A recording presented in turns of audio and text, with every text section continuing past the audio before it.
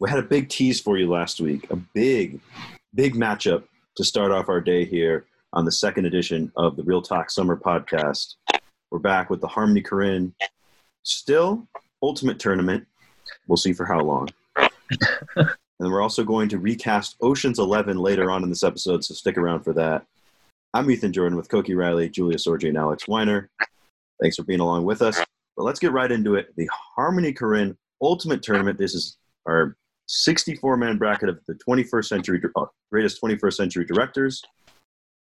And, well, the man the tournament is named for is up first in our second segment of the first round, I believe. Are we calling this the Beach Bum region? Yes, I think so. Yeah, the Beach Bum region. And, well, the man of the hour, Harmony Korine against Chris Nolan is our first matchup.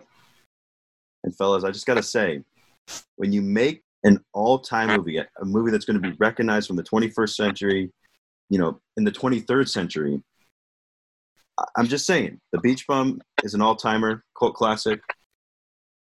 But that's about all I got. The Beach Bum, all I'm saying is I've never left a Nolan movie really thinking as hard as I thought when I walked out of The Beach Bum. Okay. All I'm saying is I've never fallen asleep faster in a movie than I did during The Beach Bum. Because you didn't understand it. That's you just don't get a tough take. I can't jump on that. I don't love this movie as much as Alex and Ethan do, but I really like The Beach Bum. The Beach Bum's a good movie. The movie's spectacular, but yeah. Between that and Spring Breakers, I don't know how you can go wrong with Harmony. Well, he's consistent, right? Yeah, I'm know what you're gonna get. This might be Harmony Korine has burned brighter, but he doesn't have as many movies, as Christopher Nolan. So, Nolan has a lot more on the filmography than Harmony does. And I'll say this for Harmony as well. Sometimes a director can kind of outgrow themselves, if that you will. And you feel like The Beach Bum could kind of be that movie for Harmony Korine. Just too ambitious, too much going on. But he pulls it together perfectly. This is not Interstellar. He's able to weave everything together perfectly. I'm just saying.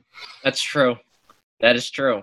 I mean, Harmony Korine does not have his Interstellar yet, or his Dark Knight Rises. So, but he's got his Inception. Yeah, we got his Inception instead. And I want to make one more argument for Harmony Korine. Christopher Nolan has never directed a movie with Snoop Dogg or Jimmy Buffett in it. That's true. That's facts. Yeah.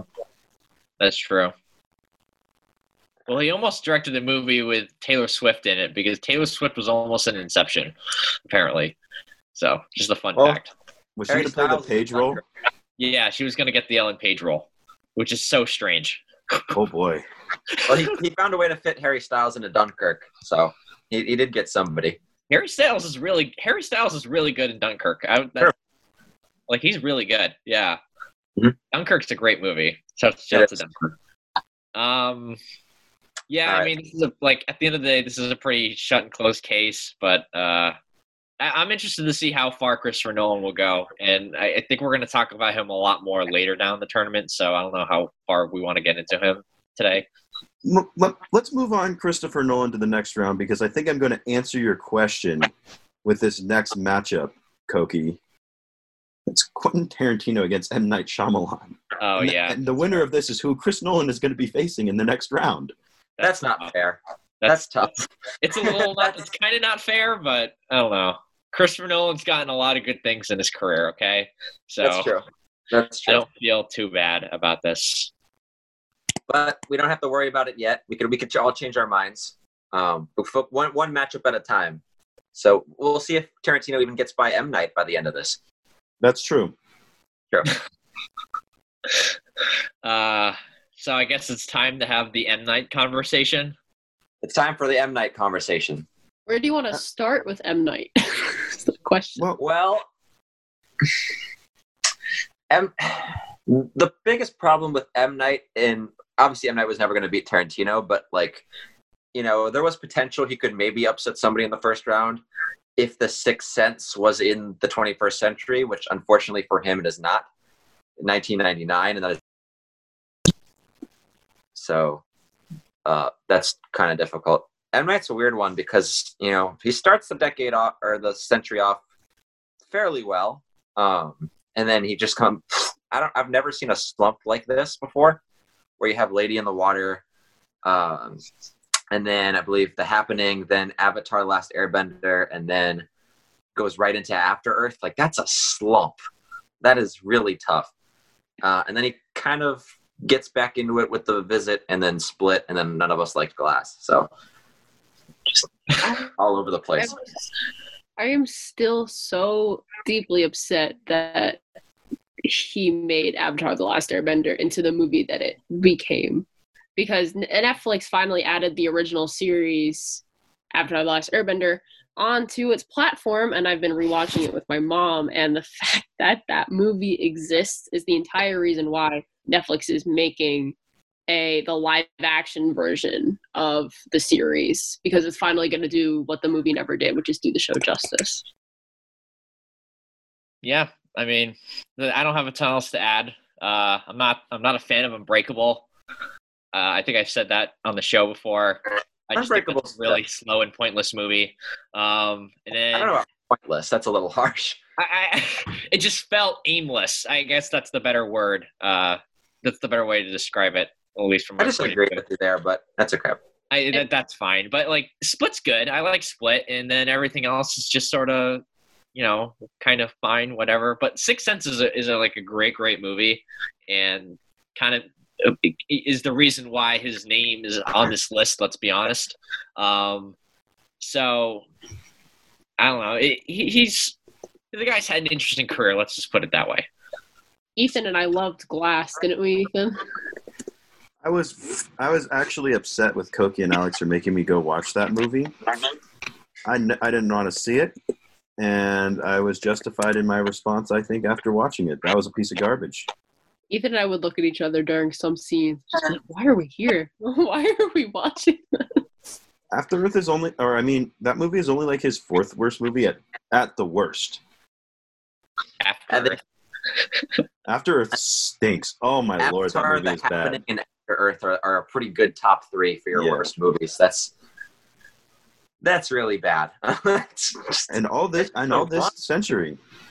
I know it's a full-fledged run of bad movies in a row that is just like, I think with The Village, I think it like people like kind of respect that movie a little bit more than some of his others. But like starting from Lady in the Water in 2006, going all the way to After Earth, which what year was After Earth? 2013. Yeah, that's a 4-year, that's a 7-year, 4-movie stretch of just like, what is going on? So I don't know. Obviously, Tarantino wins this because Tarantino really hasn't had a misstep.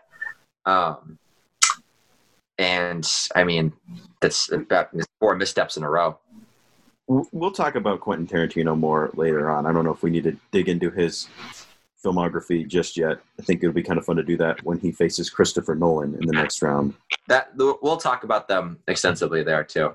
But does anyone have any Lady in the Water takes? That is an M. Night movie I have not seen. Starring Paul Giamatti, Bryce Dallas Howard, and Jeffrey Wright. It has a 25% on Rotten Tomatoes. I've never actually seen the whole movie. Its audience score is really bad too. So, yeah. Hey, Signs wasn't that bad. Signs is not a bad movie.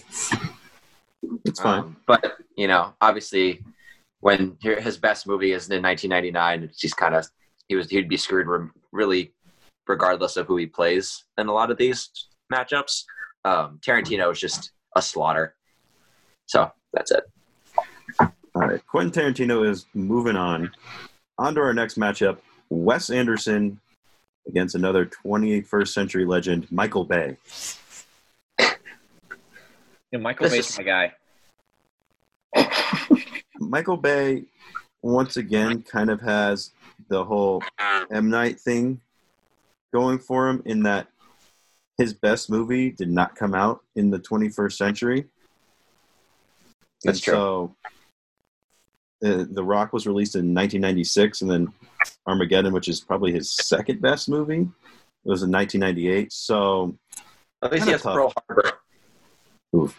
Somehow his decade or his century isn't defined by that terrible movie. Instead, he took over the Transformers franchise, and that is what will probably define Michael Bay's movie career forever, unfortunately. If this was based on how much money in the box office you can get, then Michael Bay goes all the way to the final. Because I am still baffled by how much money those Transformers movies make. Like, I don't know why people were just completely flocking to the theater to see Age of Extinction. Because it had robot dinosaurs, Alex. I know, but it's crazy that is like the thing that like got like everybody to go to the theater, because those movies made a lot of money. Yep. But yeah. You know, if you turn your brain off totally, then they're entertaining to watch in terms of just the action, because Michael Bay is great at action. That's true.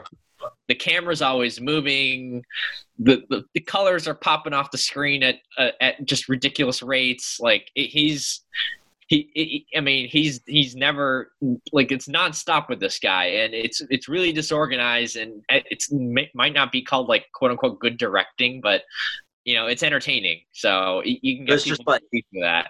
And you know, like, he has a history. Like Armageddon made a ton of money. That was a huge movie. So. It's like fireworks just exploding all over the place, and like flares going all over the place. Yeah, and there's a lot of like dumb jokes, and you know, it's extremely everything's extremely sexualized in some sort of way. Just his style. All his movies are the same, pretty much. And there's a great sect of people who will flock to the movies every time one of those comes out, just because that's the kind of entertainment they enjoy. So it's never not going to make money, because there's always that one person who's going to go. I will say this for Michael Bay. I will say this. Had he directed the Dora the Explorer movie, he might have been able to salvage himself, but unfortunately he didn't. What are you going to say, Alex? I was just going to go back to your like sexualized point, because there is a just like a 5-second shot in the second Transformers movie of two dogs getting down with it. There's no explanation or reason for it at all. It is just 5 seconds pan away from like a conversation where like the dogs are just doing it, and it doesn't make any sense, but it's just in the movie. It's sick humor. Some people enjoy that stuff. It's strange. It's just the way he shoots like Liv Tyler and Ben Affleck's romance scenes, or like I'd say almost any scene with Megan Fox in the Transformers movies. It's like, oh yeah, it's fictional. It's purely fictional. Six Underground, there's like 3 scenes in there that don't need to be there, that are like super sexualized, and I don't know. It's just strange and kind of funny, and just amusingly ridiculous, I guess. That'd be the word. Michael Bay is the ultimate director for the perfect movie for a 13-year-old boy. Exactly. It's perfect right there. It's good if you're a younger boy, because the action, all the kind of stuff. When you're 13 and you get those kind of shots and stuff like that, that's where it really shines. And with the sometimes weird humor that he puts along there too. Six Underground is great though. For the record, I love that movie. Great movie. So we haven't really talked about Wes Anderson yet. This is Michael Bay versus Wes Anderson, and I don't think there's any debate on like the quality of these movies. Just look at the Grand Budapest Hotel or Moonrise Kingdom versus anything Michael Bay has done. Yeah.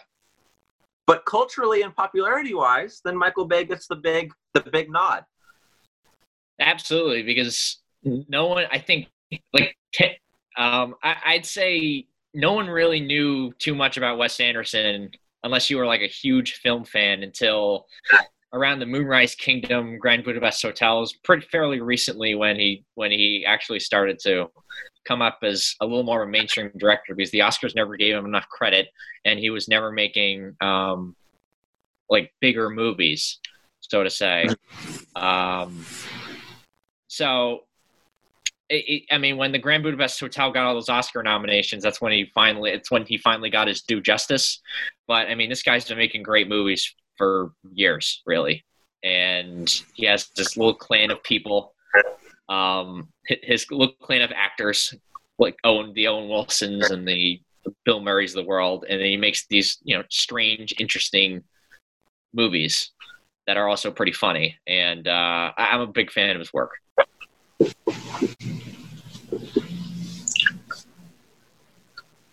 Yeah, I mean, if we're just going based on quality, I think there's not a lot of debate on who moves on. It's just how much we want to put in the cultural, now, I don't want to say impact, because Michael Bay movies certainly don't have a cultural impact, but like relevance we're putting in there. I mean, yes, they made a lot of money, but what was the real impact there? Like you There's said, none. There's none, so I don't really care, I guess. And not enough for him to even contend with Wes Anderson at all. No, I agree with that. All right, Wes Anderson sweeps. Yeah, this is a straight sweep. And The Royal Tenenbaums is a movie I'd love to talk about someday. That's a fascinating film starring Gene Hackman, Gwyneth Paltrow, Angelica Houston, Ben Stiller, Luke and Owen Wilson. That's a fascinating movie that really, really works. Especially as a Gene Hackman movie. They kind of build the movie around his character, and it's fascinating to watch. And that was earlier this century, and that's a movie that people don't mention quite as much as the Grand Budapest Hotels of the world, even though I'm a huge, huge fan of that movie as well. So, and he's also made some animated films, Fantastic Mr. Fox and Isle of Dogs, which I need to check up on. So, all right, Wes Anderson on to the next round. Let's see who will be facing him in that round. The matchup is Bong Joon-ho against Gavin O'Connor. Bong Joon-ho, if you hadn't heard about him before, you certainly have now with his movie Parasite, but he's kind of a little bit of a Wes Anderson situation where he hasn't gotten that notoriety and then finally did this year. And then Gavin O'Connor is a favorite of Koki's, I think. He's known for those things as The Accountant and The Way Back. Big Ben Affleck guy, Gavin O'Connor. Yeah, I mean, Gavin O'Connor made Miracle, which is arguably the best sports movie of the century. So that should be mentioned. But I mean, this should go to Bong. Bong's a genius. Bong. Bong could win this thing. I'm not kidding.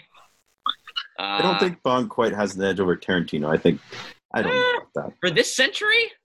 We're only talking about the 21st century. Pulp Fiction doesn't exist. Pulp Fiction, you're taking out Pulp Fiction. You're taking out Jackie Brown. You're taking out True Romance, if you count that. And you're taking out Reservoir Dogs. So I think it's I honestly think Bong could win this thing. I'm not surprised. Bong's made all of his movies in this century. That's for one. And two, from the ones I've seen so far, perfect. And I've really, really liked all of them, because again, he's a genius. I still need to see Mother. I still haven't seen Mother yet, but it's on Hulu. It's really good. Trust it. It's a really, really, really good movie. Before we talk about his next round matchup, I will have watched Mother. But Okja, Snowpiercer, Parasite, that top three is nasty as far as like going up against top threes of everybody else you're going to talk about. So yeah, this is over. Miracle, I love. I really, really enjoy Miracle. And this obviously every sports movie has to have a big speech scene, and they knock it out of the park. But no, it's over. Bong sweeps. Yeah, I think I'll check out The Host or Barking Dogs Never Bite before that matchup comes along. It's going to be Wes Anderson versus Bong Joon-ho for the next round. That's an interesting little matchup. Yeah. But yeah, again, like Parasite is arguably the most perfect movie, you'd say, of the last decade. There's no. I don't know about that. Flawless movie. I don't know about that. What is like an actual flaw to it? I'm not saying it's arguably the best. I'm just saying it's probably the most flawless. There's a couple extra scenes in there that I didn't think were necessary, it was not a perfect movie. It was great. Don't get me wrong, but I'm not going to go ahead and say it was a perfect movie because it just wasn't. Interesting. I don't know, and that's probably his best movie. And then I like Snowpiercer a ton. I think it's probably biting a little more than it can chew thematically, but it's still really, really interesting. And then Okja, I love Okja. Underrated, really underrated movie. That's a Netflix film starring a lot of really good people. We'll just put it that way. All right. So Bong's moving on. We've had a number of sweeps here to begin the Beach Bum region. Our next matchup is Steve McQueen against Christopher McQuarrie.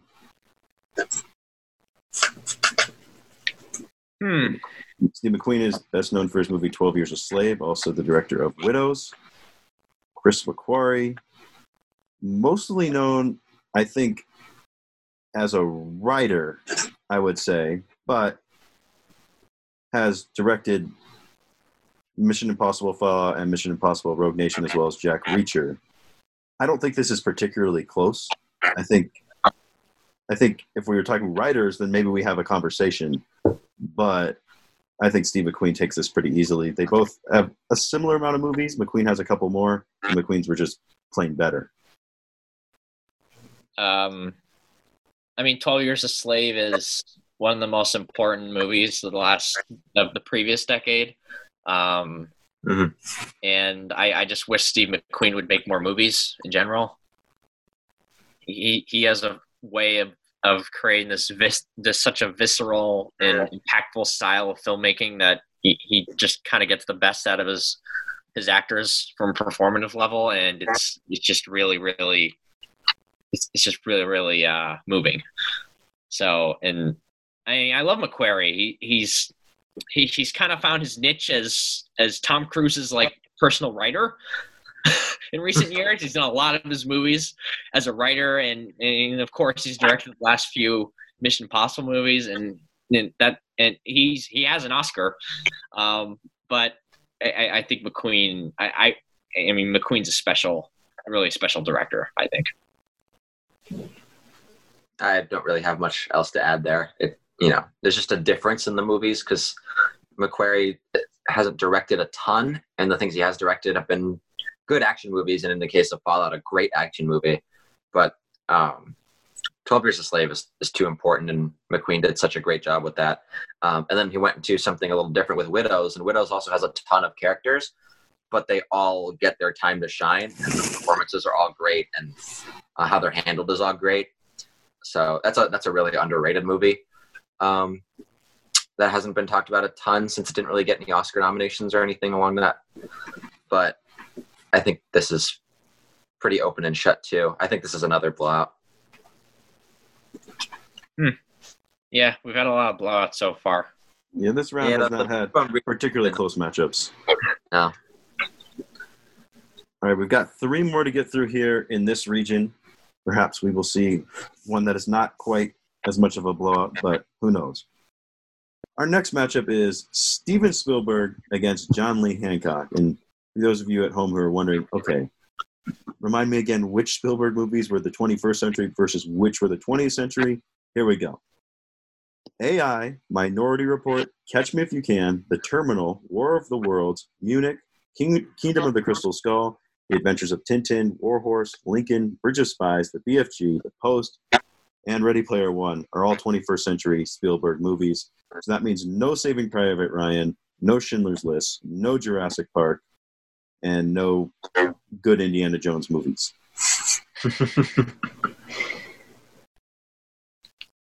And then for John Lee Hancock, all of his movies, or at least all the notable ones, have been in the 21st century. Actually, all of his movies. The Rookie, The Blind Side, Saving Mr. Banks, The Founder, and most recently, The Highwaymen. Yeah. Again, So this is closer than we think. I think. I agree. Because how many of these Spielberg movies would you consider really good Spielberg? Like I would say Lincoln, and Who? Catch Me If You Can. That's it. And then I think people like Minority Report a lot, but I have it I don't close to that, but not quite on that same tier. Like, if you were asking me, like, which of these movies are better than John Lee Hancock's best movie, which, as we talked about earlier, is probably The Blind Side, then I'd say just those two in Lincoln and Catch Me If You Can. Yeah, I would totally agree. I mean, Catch Me If You Can is a really, really good movie. Other than the fact that Tom Hanks's character is just sort of like boring and irrelevant, but other than that, like the Leo character is fascinating. I love the Christopher Walken performance. I mean, it's a really fun and interesting story. Really well paced, quick, interesting. I don't know. I really like Catch Me If You Can. I think it's one of his best, Spielberg's best. And I mean, Lincoln is. That's really just like Spielberg letting Daniel Day-Lewis do Daniel Day-Lewis stuff, and it's pretty straight to the vest for the most part, at least as Spielberg is concerned, and it's just beautifully directed and beautifully shot. And I mean, yeah, I'm a big Lincoln fan personally. So I guess that's where this sort of lies, because Spielberg has more movies in a higher peak, but also, like, who would you say has more, like, good movies between the two of them? Because John Lee Hancock does, I mean, the highest high is Blind Side, but The Founder is pretty good. Saving Mr. Banks is pretty good. The Rookie's pretty good. I don't know if it's so much as a matter of how many, but what percentage, if that makes sense. Right. Obviously, Spielberg probably is going to have more good movies because he's made more movies. Yeah. But I think John Lee Hancock's only had one bad movie, whereas Spielberg has had The Post, The BFG. These are two not good movies. Ready Player One. You better add that movie to that list. I'll let you do that, Julia. Ready Player One is a quality film. It is a solid movie. I've thought about it quite a bit when I've been rating my movies on Letterboxd, and I decided to give it 3 stars because I really enjoyed myself for the most part. All right? Letterboxd not a sponsor yet. Movies like No, not yet. Ready Player One bother me because when they come from a source material that's actually good, and then the movie that they make is close to garbage, it bothers me. I read that book, and when I was reading that book, I hadn't picked up an amazing book in such a long time, and the way that the book is written is so imaginative, and there's so much to deal with, and Spielberg just kind of like chopped so much of that out, added scenes that weren't even in the book at all just to make it more relevant. Well, and adapting a book is hard, and you can't put everything. Not everything adapts well. Okay, but you even said that even the stuff he decided to include straight from the book had no context behind it, so the audience didn't know what was going on unless they had read the book. That's not good. There's a couple moments like that, sure.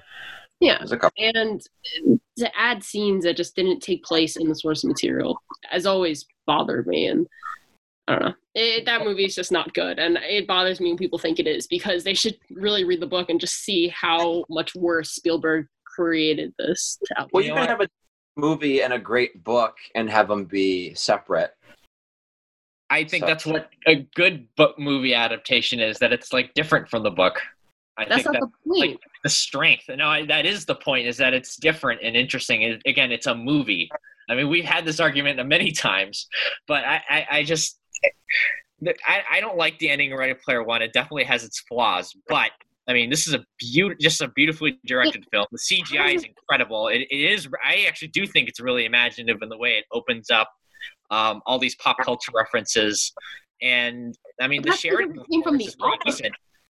I don't know, and I love the whole Shining Act part in the second act. It's just so amazing. It's just like really opened up your mind as a movie nerd, and I don't know, like no one else could have made that movie as well as it is. Spielberg's the only person who could have made that movie. The Shining, as you said, it's really hard to adapt. So the Shining portion in the movie bothers me a lot because it is not, one, it's not in the book, and two, the book is like a video game movie, and The Shining is not from the video game. That's I don't think we're ever going to agree on Ready Player One. I say we chalk it up as, a fine Spielberg movie, whatever. There's other movies we can talk about in order to figure this out. I mean, Kingdom of the Crystal Skull isn't that good. It's not a good Spielberg movie. And then, You know what movie compares the most, I think, to The Highwaymen from Spielberg? If we're talking about John Lee Hancock's worst movie, in our opinion, The Highwaymen, I think Bridge of Spies is pretty comparable. They're both historical dramas that are boring. Bridge of Spies is better than that. Also, John Lee Hancock, not that much better. It's. I think it's probably a lot better. Like the Highwaymen is, to me, the Highwaymen's a really tough beat. Like, also, that movie's stale. It's stale as like a bad bagel. And Mark Rylance adds enough color to Bridge of Spies that it's good enough. Rylance is good. That's true. Also, John Lee Hancock has a movie called The Alamo from 2004. That's pretty small, but I mean, has less than a 30% of Rotten Tomatoes. I don't really know anything about it. I don't know. Highwaymen is the worst thing that we've seen out of John Lee Hancock, but there are not a lot of nice things to say here as when I'm looking at these like reviews and stuff like that for The Alamo. The one thing I could say about The Alamo is that's an early career movie. Not every early career movie is going to be very good. Oftentimes, some directors' first movies, and we don't get that with Spielberg in the 21st century because he is decades into his career already. I know, so but it's tough to judge. Resume. I know it's an early career movie, but it's also like we talk about like The Highwaymen being his worst movie. Well, I mean, it might not be. We just haven't seen The Alamo.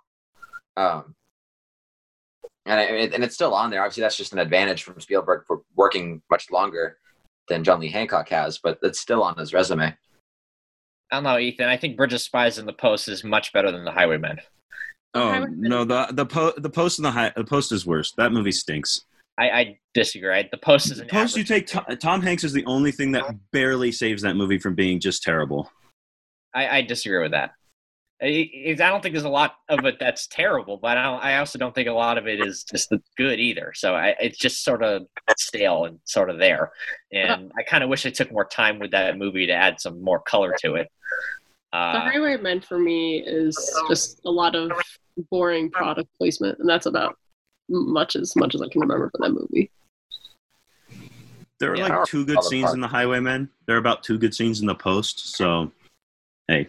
But The Highwaymen, nothing happens in The Highwaymen. Nothing. And barely anything happens in The Post. God, if it hadn't happened in historical events, nothing would have. Well, I don't know. Maybe it's because I'm a journalist, but some of the journalism stuff is interesting and the ethics they go through, and like, it's fine. Again, I wouldn't recommend it, but I would like actively disrecommend The Highwaymen though. It felt like that movie was made in 1950, like a bad 1950s movie, but it was made in 2018. So it's just not what you want. Really, really not what you want. I think steering this back to the competition, I think it goes as simple as the two best movies come from Spielberg in this. And the shooting percentage might be a little bit better for John Lee Hancock, but I don't think it's significantly different. So I think that you go with the peak on this.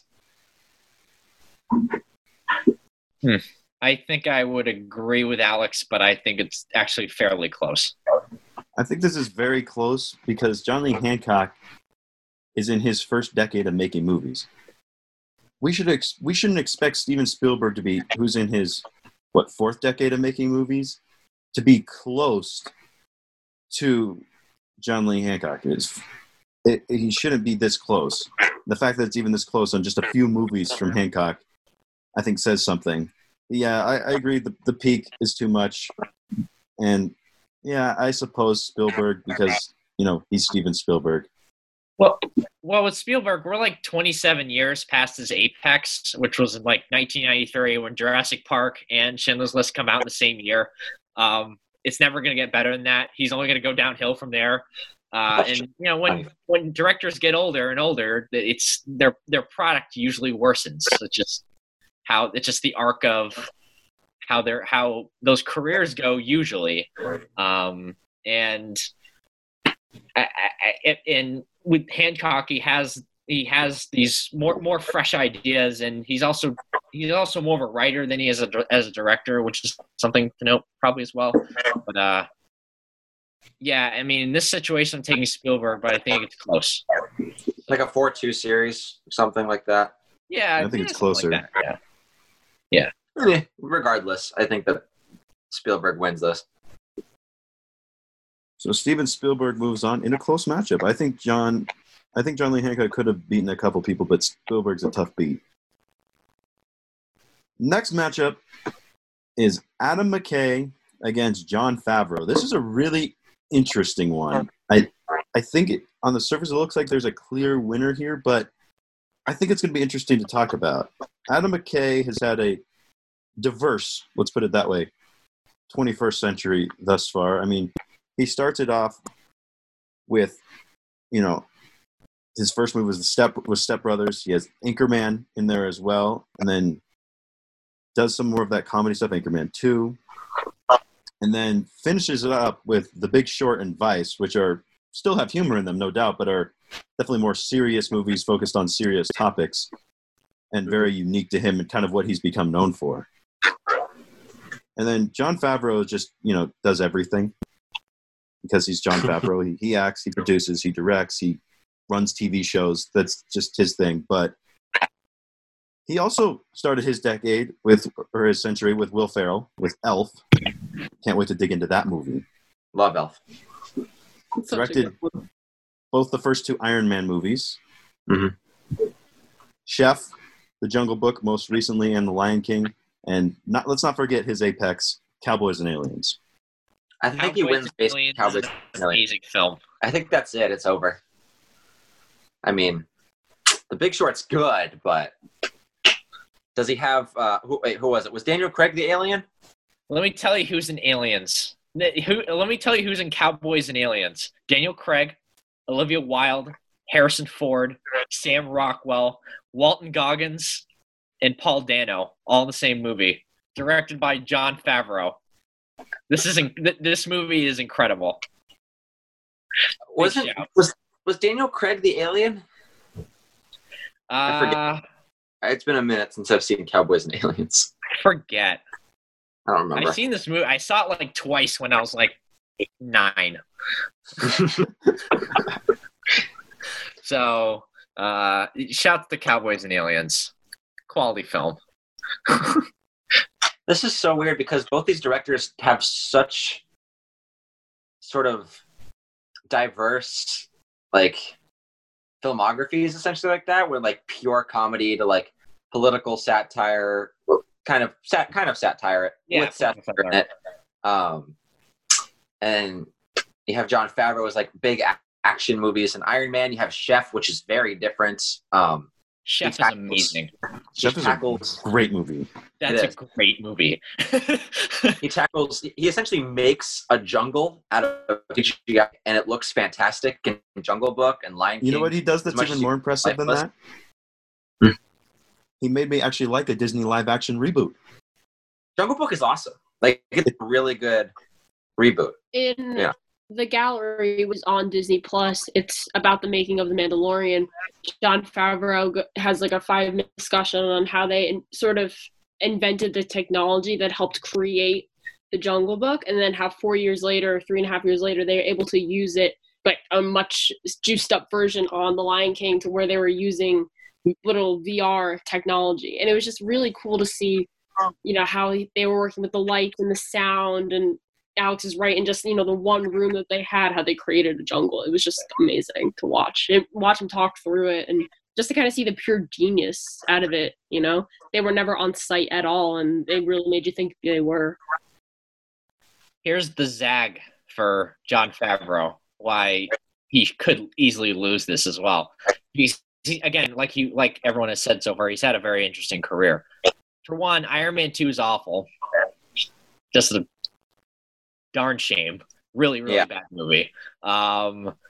the Lion King remake, I mean, it's fine. The CGI is great.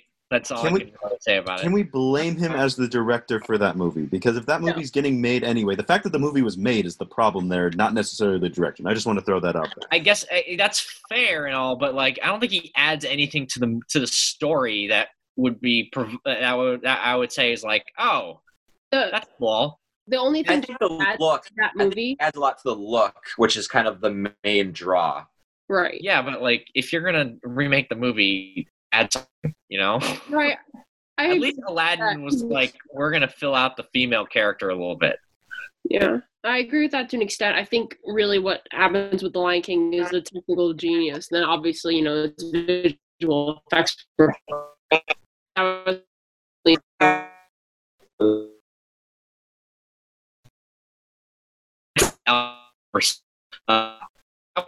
As much as fun as it's a bad move. It's just like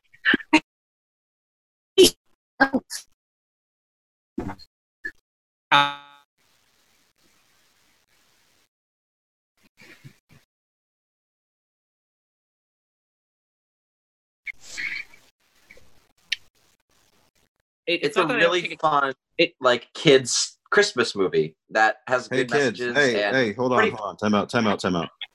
My internet crashed, so I don't think half of that got recorded. It says on my end it's still recording. It still says recording. No, but you guys were like, your audio was weird. It just started. You probably have to go back to your zag on Jon Favreau, Koki. Okay. So not too much. Okay.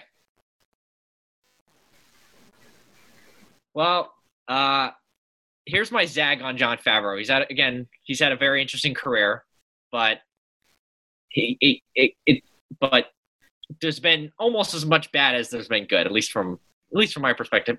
If we're just talking about him as a director, when it comes to his ability of like producing stuff, making like visual entertainment, he's great in general. But I mean, Iron Man 2, failure. Let's face it. I don't think there's gonna be a lot of arguing over that. The Lion King, which is kind of a shrug. Is right? that his fault, though? Because No. the fact that this movie was made in the first place is the problem. And, yeah, I don't know if that's his fault as a director. He did a good job with the visuals. He tried. But this movie should never have been made. I think the only thing that's going to come out of The Lion King is how they do The Jungle Book 2, which he's going to direct, because the transformation of technology from 2016 until when they start working on Jungle Book 2 is, transformed drastically. So I think The Lion King will probably have been a great stepping stone for him to do the next movie, but that's probably all Lion King did for his career. I just think that he needed to add something story-wise to that story that would have made it kind of his own in a way.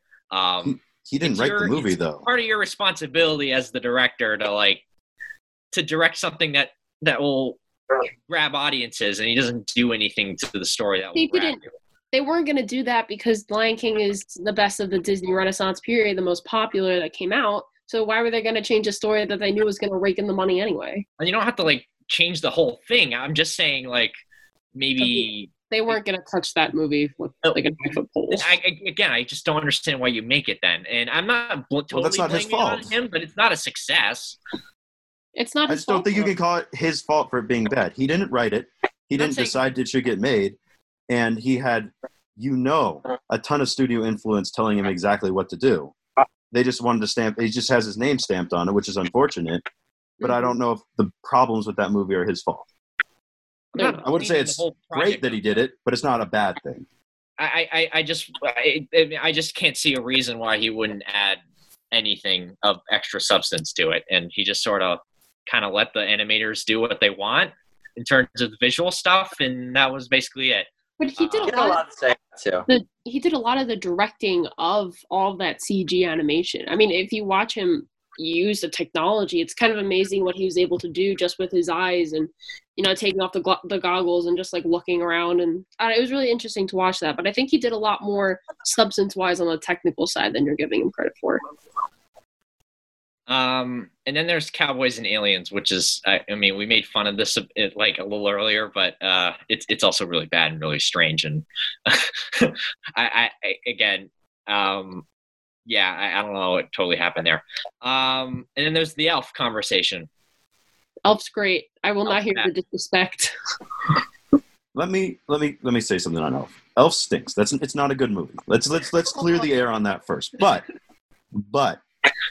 people like that movie. They're psychotic, but they like it. It's on them. But Oh, they're and it's become a psychotic, but well, okay, fair enough. But they're I don't understand. but It's a let me fun finish my kids- point. Let me finish my point. I don't like Elf. I think it's a bad movie. And it probably is. But regardless, it is still has become a hugely popular Christmas movie and a Christmas staple. And to kind of go into that echelon of movies is impressive, whether it's a good movie or not. Yeah. I watch it like every other Christmas, and I know a lot of people who like pop it on. I think it is like, as far as popularity is concerned, like movies people, kids, adults, families put on every year. It's probably like a top 5 Christmas movie at this point. I have family members who put it on after Thanksgiving dinner. and That's a I little- get that it's a family movie and all. I don't want to just ruin think my it's pie funny. like that. I think it's a good movie. I think it's a well-made kids movie, but whatever. But I still think it goes as a plus for him, and I like Ethan's reasoning because it's now, a classic Christmas movie, whether you like it or not, that people are going to watch every year. And it's rare that you have a classic, iconic Christmas movie coming out, in this century. Most of the ones you're watching came out with stock motion camera capture, Those are the types of movies you think about, and the fact that he's edged himself into that category is awesome. I think it's a success, even if it's not a good movie. I want to get into Adam McKay a little bit more, too, because... A lot of Will Ferrell for both of these guys. Yeah.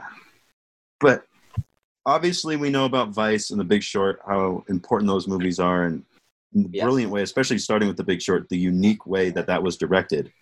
I want to dig into some of these comedies down at the beginning of his career, because those make up a majority of his century. And so what are our thoughts on, Step Brothers, Talladega Nights, Anchorman? Granted, they're not cinema, art, whatever. Are these great comedies? Wait, hold on. Adam McKay directed Land of the Lost? Oh. I did not know that. Oh my God. He wins. Are you kidding? I did not know he directed Land of the Lost. I think if we're going to make the same argument that we did for Elf, then we have to make the same argument for Step Brothers, Talladega Nights, and all those short Anchorman, all those comedies, even if we don't think they're that good.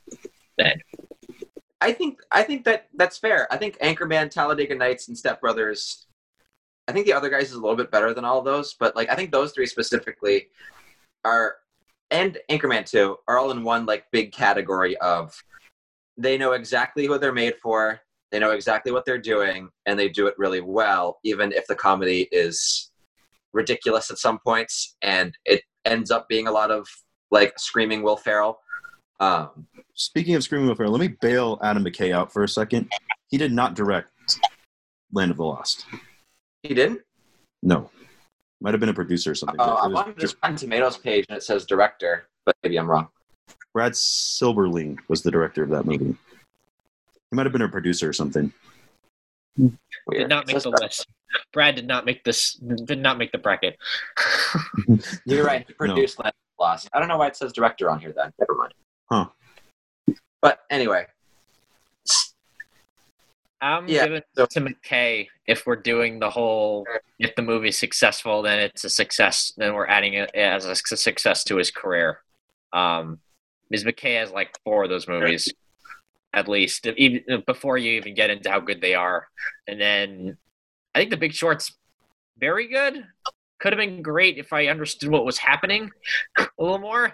But yeah, and then I'm a fan of Vice for sure. We talked about that movie quite a bit. This Yeah. is really tough because That's really close because Iron Man, Chef, and The Jungle Book are all quite good. I guess Iron Man and Chef are his 2 top apexes. and you can't take away the importance of Iron Man. That started the MCU, which has become a huge force in movies, obviously now, and that movie had to be good. It had to be, and it was. Yeah. And it If the starts off. Oh, sorry. If the MCU No. starts with Hulk, then where does it go? And I you mean, establish Robert Downey Jr.'s character as Iron Man, who becomes obviously very important. I think that movie does more than we give it credit for. I mean, that's fair, but one guy made Iron Man 2 and the other guy didn't. That would be my argument. Just because you One made guy a made really Cowboy bad Bebop. movie doesn't mean you should lose, I don't think. I just think it would be the decider here for me because I think it's close. And I think McKay really hasn't struck out at all when it comes to his movies. I mean, it's really hard to go from just making straight comedies to becoming an Oscar-nominated director in your very next movie. That's hard to do. And yeah, I have a lot of respect for McKay and the stuff he's done, even though, Favreau is a producer. As a whole, though, in terms of producing, his writing, his directing, and even his acting, Favreau is probably higher. But if we're just talking about being a director, I'm taking McKay, personally. The lack of a really terrible movie, even if you don't care for his comedies, kind of does put Adam McKay up there for me. Jon Favreau has released a movie in Chef with a kind of, I don't know how small its budget was, but it felt like a small budget movie. But also with Iron Man, I don't know, those top two seem almost to me, at least in terms of quality and cultural relevance, to be up there, even though I think I like The Big Short even more, I think, than you, Koki. I think that's a hugely important and brilliant movie. Yeah, and again, I love Chef with every fiber of my being. That's a great movie. And, I mean, Iron Man's is awesome as well. So I'm not saying Jon Favreau's like a bad director or anything like that. It's just hard to argue with the totality of McKay's career. The bouncing of two different genres, basically, even though he does add quite a bit of comedy into those political films. I don't know. I guess I'm going. I'm still going to stick with McKay. I don't know what Alex. What do you think?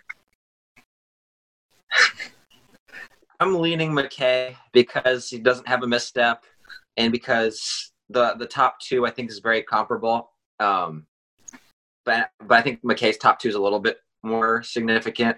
I don't know if significant is the right word because Iron Man's really significant, but Vice and The Big Short tell a story that is needed to be told in a lot of ways, and I get it from a certain point of view, but it's also largely important that people understand certain things about those movies. Then again, as far as cultural relevance, Elf is probably above Talladega Nights and Step Brothers and all those types of movies. Just based on yearly think about, huh? People love Step Brothers, and Anchorman got a sequel. I like Step Brothers, but all those movies kind of link together in a way, and I think Elf kind of goes beyond because again, the holiday spin does give it that advantage. This is really difficult for me because I also want to give a lot of credit to what Jon Favreau could do visually, because with the ideas he had for Jungle Book and Lion King, it's unbelievable how real looking those movies are, despite really not going anywhere except for in the studio. I hate this matchup. This is really close for me. This is really tight. I'll let you be the tiebreaker because I'll make my call. And I can't believe you're going to be stunned by this, but the decision maker between Adam McKay and Jon Favreau for me is Elf. And I can't believe I'm saying this. I think it's so close. And then you think about Elf becoming the Christmas movies are just something. There's something different about those, and just the cultural thing they have going on in this country. And to have one that transcends so many movies, even if it's a terrible movie, it stinks. I hate watching it. It's a good but movie, it doesn't matter. Okay. That doesn't matter. It kind of does. It doesn't matter because at this point, my opinion doesn't matter because it's the opinion of the masses that matter with how popular it's become, how iconic it's become. And then because I think take away that or take away Anchorman for McKay, then I think I give it to McKay, but just the Elf just slightly pushes Favreau over the edge for me. And I can't believe I'm saying this. I'd vote for Favreau as well. I think what pushes it over the edge for me is how well he was able to direct within one room and using mostly technology to work with the actors. And then even in The Lion King, which is voice actors, and how he was able to direct just using like VR technology. And he's largely responsible for where, how realistic you can make CGI and how far it's advanced from The Jungle Book to The Lion King. I think it takes a special director to do something like that. So it's he wins for me. I'll let you go in a second, Alex. I want to say one more thing about Favreau. Okay. You really made me think of this. We haven't seen the full impact of what Favreau has done from a technical standpoint yet, I don't think. That directing with VR, I think, could become not a norm necessarily, but something that we see much more widespread and utilized in different ways. So I think from a technical perspective, that could be revolutionary what he was able to do.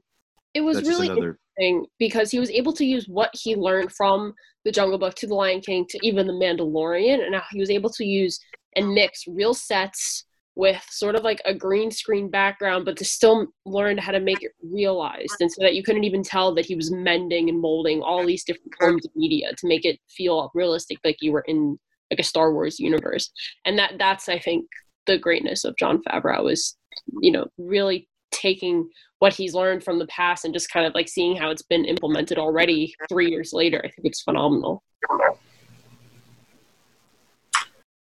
I don't know. I think we're easy to forget about not just Iron Man 2, but Cowboys and Aliens. Like those movies are just kind of failures. And I don't think we should totally. I just don't get why Elf is like more valuable than Anchorman, Talladega Nights, or Step Brothers, because they're all kind of in the same general thing with me. They're these Will Ferrell movies that people really love, and I mean, we can discredit our opinions if we want on those movies, but I mean, people love Anchorman and Step Brothers. I love those movies probably just as much as Elf, really. And I don't know why a Christmas movie would make that any different. I think it's the impact of it, not so much that not that people like it more. I think it's because it is a Christmas movie and is able to crack into a kind of a select group of movies that are every year holiday favorites, which is a tough thing to get into. I think is relevant, but I agree. Alex, I almost want to vote for McKay so we can have a tiebreaker, because I do think it's this close. I love Vice so much. But I love Ethan's point about how this could be technologically revolutionary, what he's doing with what he did with Jungle Book and what he did with Lion King. And I think that speaks volumes. I'm going Favreau by the skin of his teeth. This is a hard disagree. Wow. I know. I understand the point too. Like the valley is much deeper with Favreau with Cowboys and Aliens, Iron Man 2, but man, what he's able to bring to life out of scratch essentially, and how people can I'm just curious what Jungle Book 2 is going to look like. And I'm wondering if it's going to be like an Incredibles thing where people like look at the Incredibles in 2003 and are just like, whoa, it's unbelievable what they did with that. And then look at Incredibles 2 in 2019 or 2018. Was it 19? 18. 18. And we're just like, I didn't know they can make this look this much better. But if you look at side by side, it looks incredibly better. So I'm just curious what he continues to look like. Because I kind of think that's Jungle Book and Lion King, because Jungle Book looks unbelievable. But then Lion King, it's not even the backgrounds, because the backgrounds could be comparable, but the animals in Lion King also just go another level. So hyper-realistic. Yeah. So I think that means a lot, actually. So I'm going to go with Favreau. I just don't think that's – I think that's more of just like the great animators at Disney and less of Jon Favreau. He had a large – I know, but he does also have to kind of steer the ship in a sense. Like Jon Favreau's an actor's director. He is an actor himself. Chef is really an actor's movie. He understands how to get the best out of his performances, and I just think when it comes to all the really technical stuff, I give a lot more credit to the animators at Disney. I mean, I'm not going to argue how good all those animations are. They're amazing. Trust me. I don't know. If anything, I think it speaks to Favreau. that he can But it go was a tiebreaker. be an actress director and still direct this technical stuff with such acumen.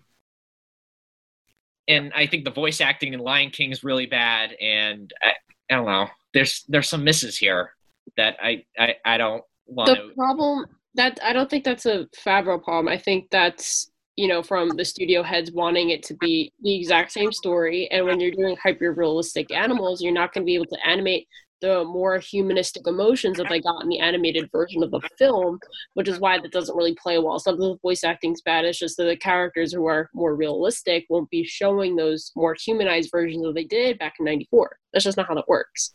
Yeah, but it's just like Chiwetel Ejiofor is really good in the movie, but then there's like Donald Glover who's horrible, and then Beyonce is like really like Beyonce just can't act. I'm sorry, some singers can act. Some She's fun. She's fun in the Austin Powers movie. I guess She's fun in that movie. But yeah, I don't know. I'll shut up because I'm really interested in our next matchup too. Yeah, this was by far the closest matchup, at least in my mind, so far. What was the last matchup? Let me double check. It was really, really close. The Jordan Peele Ryan Coogler one, I think, was closer for me at least. But those are both, yeah. I don't know. In my head, it was a bigger conflict. I had to think about that one quite a bit. I think they're comparable for me in terms of just difficulty. Like, oh boy, these are like two very neck and neck guys. All right. One more matchup here in the Beach Bum region of our bracket. This one is going to be interesting. Clint Eastwood and Noah Baumbach.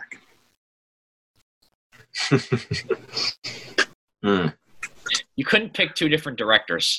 No, you couldn't. This is I don't know what else to say other than this is a fascinating matchup. I watched $1 Million Baby recently. That's a really just that movie's a real sucker punch.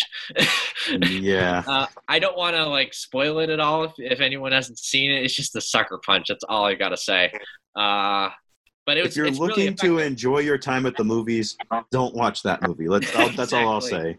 But it's a great movie, though. It's a really, really good movie. I think the edge, the subplots aren't very effective, but the core of this movie is really, really good. I had nothing to pick at there, and I don't know. I've been a fan of Clint Eastwood's work as a director this century. He's made some excellent films, but even though you don't think of him as much of a director as a Noah Baumbach, who we want to give a lot of credit because the Oscars haven't. Do you want me to go through Eastwood's movies? Please, there's a lot of them. Sure. Okay. American Sniper. I think this is really notable because American Sniper not only was nominated for Best Director, but made the most money out of any original non-franchise film this decade, I believe. That movie was a huge hit. Gran Torino, which I think is arguably his best movie from this century. As a director, he obviously also acts in it. If that kid was just better, it'd be a better movie. $1 Million Baby that we just talked about. Sully, which is really mediocre. Not a huge fan of Sully. It exists. It exists. Mystic River, which I talked about on our last show. Remember that? On our last in-studio show, I should say. Mystic River, really good movie. It's on HBO Max. The Mule, which is hilarious and strange. That's just Clint flexing on everybody. I can make this movie. Clint Eastwood is a botanist. He drives drugs across state lines, and he has multiple sexual intercourses within that film. It's wild. Richard Jewell, which to me is aging a lot better in my head. That movie's actually pretty good. A good movie. Despite the journalism aspect, which is That's just really. it's just really bad. But the rest of it's actually quite effective. Acting And, very well done. I don't know if anyone has seen. I don't know if anyone else has seen Invictus, but I really like that movie as well. Morgan Freeman, Matt Damon. I didn't care for Invictus. I thought Really? it was very meh. Solid. I liked it. I liked Invictus. Granted, I don't think I've seen Invictus in a decade. So Yeah, it's been a Hey. while since I've seen Invictus too, but again, he's also had some misses. 15, 17 to Paris. I already mentioned The Mule.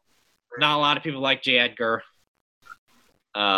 even though that's with Leo. So, I mean, Clint Eastwood has had an interesting career, for sure. Hey, don't forget about Space Cowboys, and that's not the same thing as Cowboys versus Aliens. Just for the record. Space Yeah, for Cowboys is an astronaut movie starring Clint Eastwood and Tommy Lee Jones. Who cares if it's good? It doesn't matter. It's a fine movie, but it has Clint Eastwood and Tommy Lee Jones and Donald Sutherland being astronauts. That's cool. I definitely want to check it out. I need to get on the Space Cowboys bandwagon. I also need to see Letters from Iwo Jima, which I think is interesting. I'm a huge Baumbach guy, but I lean toward Clint Eastwood here. And I think the main reason why is how good Mystic River is, how emotional Million Dollar Baby is. I mean, Mystic River and Million Dollar Baby were nominated for Best Picture in back-to-back years in an era where you only had 5 Best Picture nomination picks.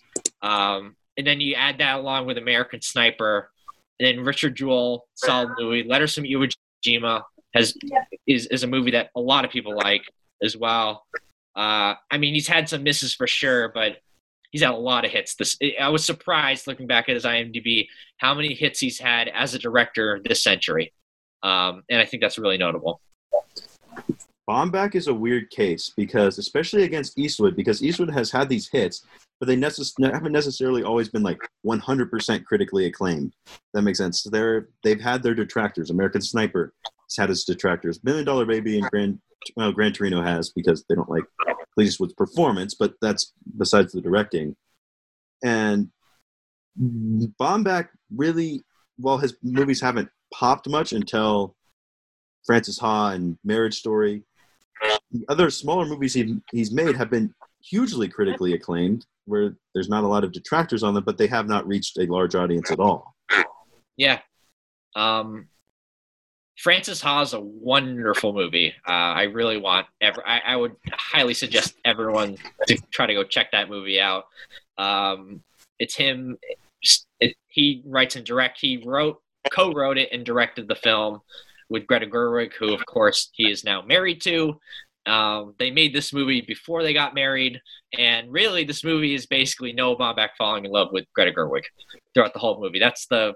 If you keep that in mind, then you realize just how genuine and beautiful it is, how well written it is, how interesting the story is. And it kind of adds the elements like Baumbach's sharp humor with Gerwig's ability to make a story flow, and they add those two elements so perfectly together as a script, which is why I think that that's his best movie and arguably the best movie out of either of these two. And I know Ethan's a huge Marriage Story fan.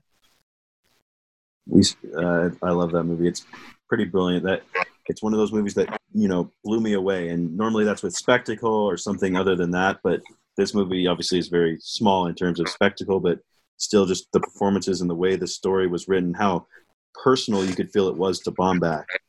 He's the only person who could have written this movie, the only person who could have directed it. It was brilliant. But I think my zag with Baumbach would be sometimes his movies feel either too I don't say too critical, but they feel too much like a Woody Allen movie, and with sharp and all the beats, and it's a little too familiar. And there's a couple scenes in Meyerowitz Stories that are kind of like that, even though I really like that movie in general. While We're Young is okay. I liked what it's doing in the beginning, but then but then Ben Stiller kind of takes over the narrative a little too much, and it kind of becomes obvious and awkward and a little twisted. And The Squid and the Whale is a really interesting movie, 2005 film. starring Jeff Daniels and Jesse Eisenberg. That's a really like hard cutting, sharp, witty movie. I liked it a lot, but this is tough to say because obviously Eastwood makes movies every 6 months. It feels like. So this is again one of those sort of comparisons where you have one director who's made 1 million films and then another director who's made much fewer movies. But it's hard to argue against the back-to-back Oscar-nominated films. $1 Million Baby won Best Picture even. And then you add in the American Sniper aspect to it as well. I think Eastwood's had a couple more misses, but there's so many hits there, and when I don't know, that's just how I look at it. When you have that many movies, it's easy to have sort of like Spielberg, who we talked about earlier. You have like a ton of movies this century. And then there's 2 really good ones and a couple of other pretty good ones. And then there's a lot of okay stuff. It's really hard to keep a certain level when you put out that many movies. And I think that Eastwood has more really good movies than Spielberg has during this century. You talked about the back-to-back with Mystic River and $1 Million Baby. I think a lot of people really like Gran Torino. Yeah, I do. And then American Sniper. Well. I mean, it has some detractors. The Baby looked terrible, but it's still a really impactful and visceral movie. I think that having a foursome like that is really hard to beat. And although Baumbach has a couple of really big hits, there's just not enough. And part of it is just the recognition that Baumbach has lacked over his entire career, really, until Marriage Story. Because Francis Ha got some recognition, but Marriage Story is really the only mainstream, I would say, movie that he's ever really put out there. I don't know if that's totally his fault, because his style it's not his fault. Making smaller stuff, and he makes movies with $10 million budgets, $5 million budgets even. And Meyerowitz Stories is the same as Marriage Story. That was a movie made by Netflix. Mm-hmm. It's just starring Dustin Hoffman, Ben Stiller, and Adam Sandler. And yet people just never really caught the conscience, despite all that. Right. So, I mean, it's tough to say. It's hard. This is hard. He's just hard to evaluate in this kind of a bracket where we have a lot of larger than life figures, and that is what Clint Eastwood is. And then you have this guy who makes really all good movies, but just to a smaller scale. It's just really hard to evaluate because it's just such a weird comparison between the two. But I just think that the back-to-back Oscar nominated for Best Picture, and I forgot about this. The Koki reminded me that you can only have 5 movies nominated for Best Picture back then. Yeah. So in back-to-back years is kind of unbelievable. It's an unbelievable accomplishment. Yeah. And I like both those movies. I think Mystic River is probably a tad bit better, but I mean, it's not like you got lucky. It's not a crash situation. Yeah. So yeah, and I mean, if we could count Kicking and Screaming, that's a 1995 film. I think this would be. I think I'd maybe actually pick Baumbach here, but we finish out this side of the bracket with 2 very, very close matchups. But I don't know. I think Eastwood's accomplished too much, and he's made so many good movies from the a surprising amount of good movies from the century. And this is just a tough beat for Baumbach, because I think if he goes up against Spielberg, I think he wins, personally. Yeah, I agree with you. That's another close one. It's close, but I think that's closer. I would agree with Koki. I think Baumbach would come up top if he went against Spielberg. And in that fake scenario, I just think the way Marriage Story and Frances Ha like capture your heart is much more effective than any Spielberg movie this century, really. It's a great point. Maybe Catch Me If You Can, but you can make an argument there. But I think Baumbach's better at grabbing you as a writer and a director than I'd say all but maybe like 10 people on this whole bracket, 5 or 10 people on this whole bracket. But I Eastwood's too much of a heavy here to not move on, and that's in my view at least. Eastwood Favreau is going to be a matchup. Yeah, but I lean Eastwood slightly as well. Yes, yeah, I do too. Yeah, me as well. All right. So that's 4 votes for Eastwood. He's moving on. Clint, I thought Baumbach might actually come out of that one and kind of pull the upset, but not the case. I mean, I did too, but I looked into it and I'm like, you know, it's funny. It's fun to make fun of like Clint for like the mule and stuff like that, but yeah, you also, I mean, you kind of forget just how prominent like his like 5-year run was. But it was like Mystic River, $1 Million Baby, Letters to Iwo Jima, yeah, and then Gran Torino was like all in a like certain span. So I think if this was just the last decade, Baumbach wins in a landslide, but Clint had himself a nice 2000s. As a director, that's his apex for sure. Yeah. Like that 03-04 range, like that might, and maybe as just being in films in general, you know. And this guy is one of the most celebrated people in Hollywood, and one of the most controversial as well. And it's kind of funny that we're talking about him because he just turned 90 years old. And Jeez.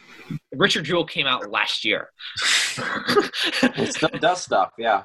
And Richard Jewell's a good movie too. So imagine this. Imagine you're watching, back in the day, one of Clint's spaghetti westerns. You know, you're watching The Good, the Bad, and the Ugly. And someone's like, yeah, man, a few decades from now, he's going to direct an Oscar-winning movie. You know, he's going to be, you know, one of the main directors in Hollywood. And you're going to be like, you'll do some math. Oh, that's 2000s. He's going to be like 80. He'll win an Oscar for directing after I just saw him, you know, do that. Okay. Like, he looks old in $1 Million Baby. That movie came out in 2004. I'm like, wow. It's unbelievable. All right. Well, that is the Beach Bum section of the bracket, in which is now the Harmony Korine Memorial Tournament, because Quentin gave him the boot. But we'll be back next week with our, what did we call this, the Frankenweenie region of the bracket? Yes. Tim Burton side? Yeah. Yes. Oh, I can't Mr. wait. Burton will be making an appearance. I cannot wait to talk about Tim Burton. But before we leave you here this week, we want to recast a movie, and something we're calling the Recastables. This is such a ripoff. Which is a ripoff of the Rewatchables, but we're A ringer. that. Yes. But you know what? Hey, Bill Simmons, if you ever want to come on this show and talk about movies, you're more than welcome. All right. But we'll be just a moment. We're going to recast Ocean's 11 with an all-time cast. Any actor, any age, ever. Putting them into Ocean's 11. That's coming up next year on Real Talk. Okay, pause real quick. My dad needs to talk to me about something. I'll be right back. All right. Figure out your casts, I guess. I like This is hard. I haven't seen I've this. got the Matt Damon rolled down, and I'm very excited about it. The rest, good luck. I have ideas for a bunch of for a decent amount of these. Plus, how much of the cast are we doing? Let's go with like 5. We could do the whole 11 in Garcia if we really wanted to get into it, but that would take a while. That's too much. That's a bit too lot. much. Let's focus on like the heavy hitters, like Clooney, Damon. Oh, I mean, Clooney. You could do like 4 different people. I got one in particular that you could definitely work. There's not a lot of people today that I think could work in that role, but it's more of like some guys in like the 60s and whatnot that you could throw in there.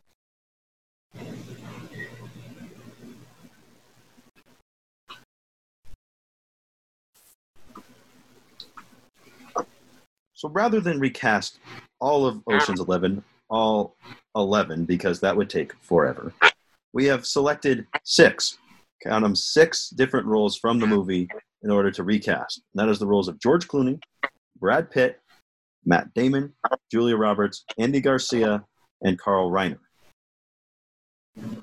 Let's start with the star of the movie, George Clooney. And I will warn, there may be some spoilers ahead. If we have to get into something, I will try and avoid it, but it could happen. So just be wary if you haven't seen Ocean's 11. This probably won't be that interesting anyway. So Yeah. go watch the movie and then listen to this segment. But George Clooney, kind of the leader of the gang, kind of got out of it, but he's back in. Kind of, the suave. It's George Clooney, basically being George Clooney, but also he's the leader of a criminal gang and wants to get Julia Roberts back. Yes, basically. My idea for this kind of popped up really quickly into my head as someone who's watched some Hitchcock during this quarantine. That's Cary Grant. And Cary Grant's perfect for this role. Koki, guess who's on my list for this role? Cary Grant. Yeah, I mean, him, and the other name I'd throw out there is Paul Newman. Koki, I'm not making this up. I will share my screen with you right now. My list says Paul Newman or Cary Grant for the Clooney role. Those two popped up in my head immediately because not only are they handsome. You guys come up with the same people for all this stuff anyway. No, my Damon pick's really weird and outside the box. But you need someone who's a leading role guy but can also play well with others. You need someone who is really handsome and really someone you want to like but can also play as a bad person. And there's no two better people to do that than Paul Newman and Cary Grant. It's pretty simple. It's simple. It's as simple as that.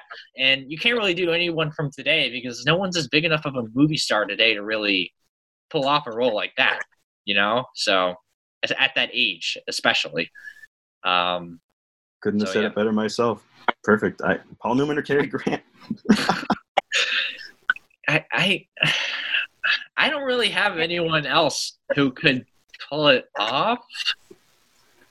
No, because if you can't pick a De Niro or a Pacino because those two guys are just, I think you kind of have to be in on the joke and sort of have an aura to you, and those two guys don't really have that. They're just amazing, amazing actors, And you can't have a Robert Redford who's always he can't really play, and I know he does in the Winter Soldier and stuff, but he can't play the likable bad guy enough, I don't think. Well, let's talk about Pitt then, because I think Redford is perfect for the Pitt role. I don't disagree. The two I had on my list were Leonardo DiCaprio. I think he could fit into that role. And now Leonardo DiCaprio, maybe a little bit younger, but not, or really? A little bit younger Sam Jackson, I think, could also work in that role. Changes the movie a little bit to have Sam Jackson. I think Pitt's character has a little more of a comedic flair if it's Jackson, but I think he could work well in that role. I don't know. I don't think Sam Jackson's smooth enough for this movie.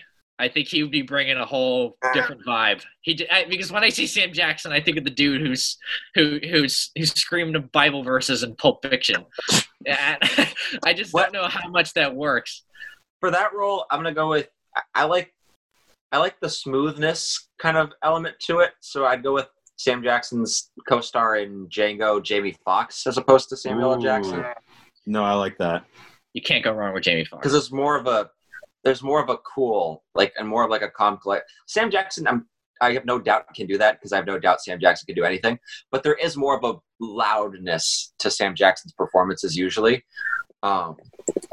Jamie Foxx has done a lot of different things, but I think that you see those elements that can definitely transfer over as kind of being the right-hand man to all this too. So I would have never thought about about Jamie Foxx actually, but I there's a part of me that thinks both those actors. I think Sam Jackson would just be too loud for the movie. I kind of said that earlier, but Fox is interesting, but I would almost want him in the Clooney role because he's such a big personality as well. Yeah. A lot of the interesting thing, what makes this so difficult is you got to find the right actors who can share the ball. Basically, it's like building a basketball team. You know, And you can't have that's too many guys who need the ball all the time, you know? The reason I picked Sam Jackson, and you guys are right, he is too loud now that I think about it. He would just kind of, take up the screen. But the reason I picked him is more how that Pitt character has to interact and kind of talk down and kind of bring back in the George Clooney character. And I think Jackson could do well with that. But you're right, he's a little too loud. I love the Jamie Foxx pick, though. What about Ryan Gosling for that role? Ooh. I played around with this a little bit. I don't know if he could handle the comedy bit to go along with the smooth bit. He'd handle the cool aspect, I think. Pretty he's a cool dude. Oh, for sure. Yeah. I don't know. It's a decent. I mean, I wouldn't be totally against it. Ethan mentioned Leo earlier. I think Leo is perfect better for the Clooney role than the Pitt role. I had Leo for the Clooney role, actually. Yeah, like a current Leo right now. Yeah.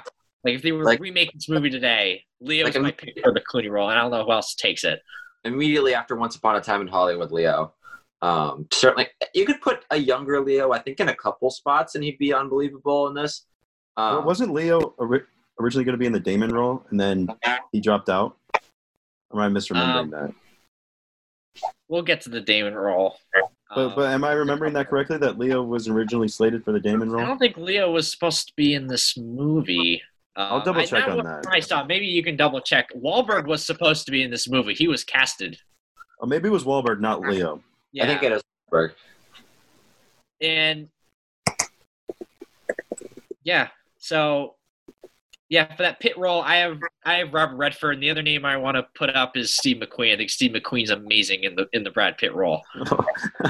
If you want cool, you got cool right there. He kind of gets in trouble. He's really good at playing.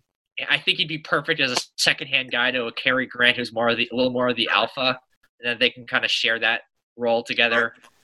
Because Brad Pitt, what makes Brad Pitt so perfect for this movie is the fact that he is obviously a giant movie star, but he's also, all of his best roles are when he's the second, almost all of his best roles are when he's really the second banana of the movie.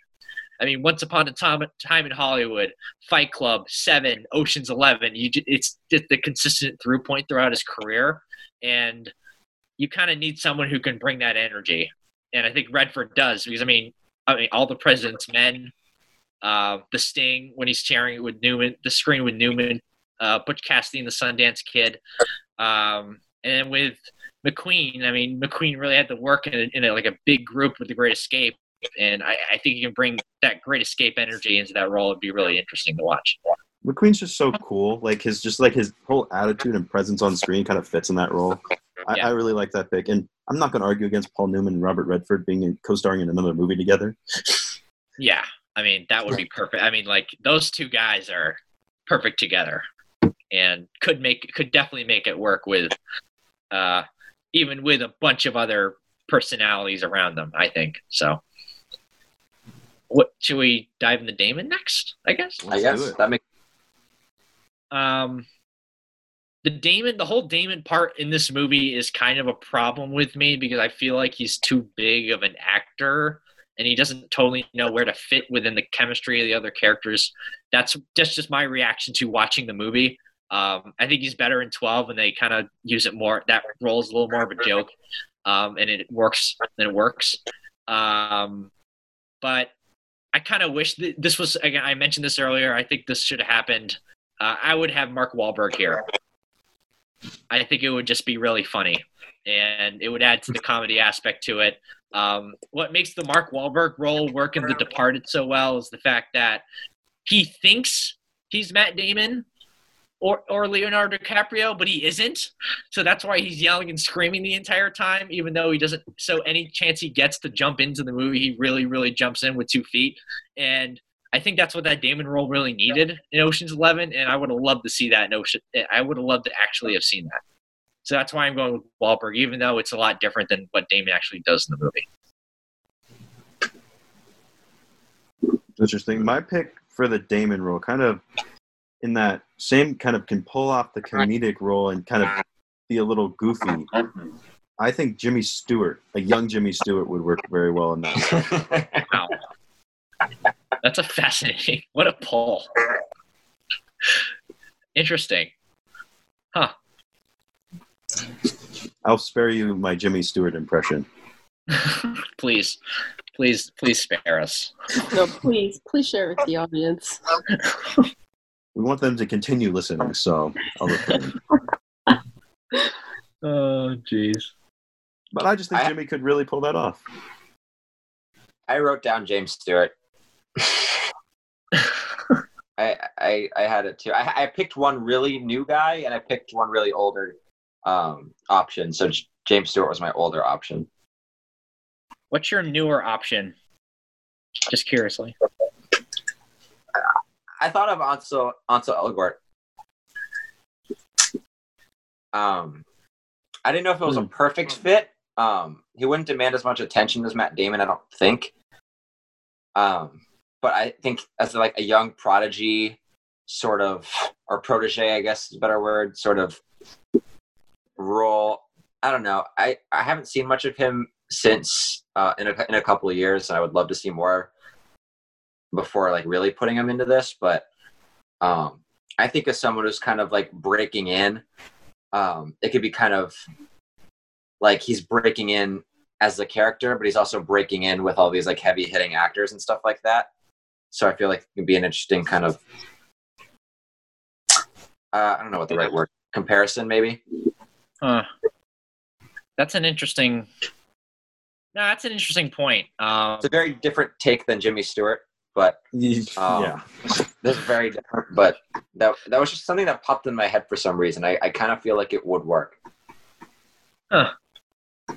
I don't hate that pick. That could work, but it is different than what we got, and then even Jimmy Stewart. Mm-hmm. Huh. I like the reminder you gave us that this actor needs to be kind of green when they're taking the role. Can I pick Tom Holland in like 4 years? Wait, I was just thinking that, Koki. I was gonna say that. Stop. Tom Holland in like 4 years could maybe work in this role. I'm not 100% sure, but maybe he still would look too young by then. But 4 years, Tom Holland in 2024. I agree 100%. I That's can't funny believe that we were both thinking that too. I was just about to post Tom Holland as a joke, and then he said it for real. No, for real. Honestly, it's kind of it's an interesting little proposition. I guess my only thing with Elgort is he good enough of an actor to like pull off that sort of subtlety? That's why I kind of said I'd like to see a little bit more first, but yeah I thought it was really great and really good, I'd say, in Baby Driver. But again, I haven't seen a ton. Is that the last thing he's been in? It can't be right. He did the Goldfinch. Oh, that's right. I forgot about the Gold. Never saw the Goldfinch, so just a big tough beat in general. So, this maybe could have been Ben Affleck if he wasn't as big of a star at the time. Ooh, I don't know about that one. I think he was too big of a star. This guy, he'd already starred in Armageddon and Shakespeare in Love at that point. But let's say it's early, even earlier Ben Affleck, because we can do that. Even then, I think he's just too much of a almost too heavy. I don't really know how to describe it. I don't know if he can quite get the comedy across in the same way. Ben Affleck's hilarious in Good Will Hunting. He's a funny guy. But it's in a different way, though. Is my thing. It's a different kind of humor. I think I don't know. I feel like Soderbergh could fit him in, a young Ben Affleck into that role. I think that is a decent option. So interesting though. What's the next role? The next role is the Julia Roberts role. Ooh. This is a lot more difficult. Ethan, do you have an idea for this?